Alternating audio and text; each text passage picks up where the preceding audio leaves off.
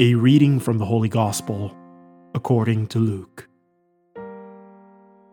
Great crowds were traveling with Jesus, and he turned and addressed them.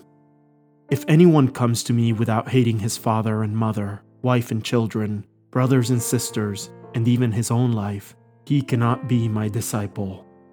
Whoever does not carry his own cross and come after me cannot be my disciple. Which of you, wishing to construct a tower, does not first sit down and calculate the cost to see if there is enough for its completion? Otherwise, after laying the foundation and finding himself unable to finish the work, the onlookers should laugh at him and say, "This one began to build but did not have the resources to finish."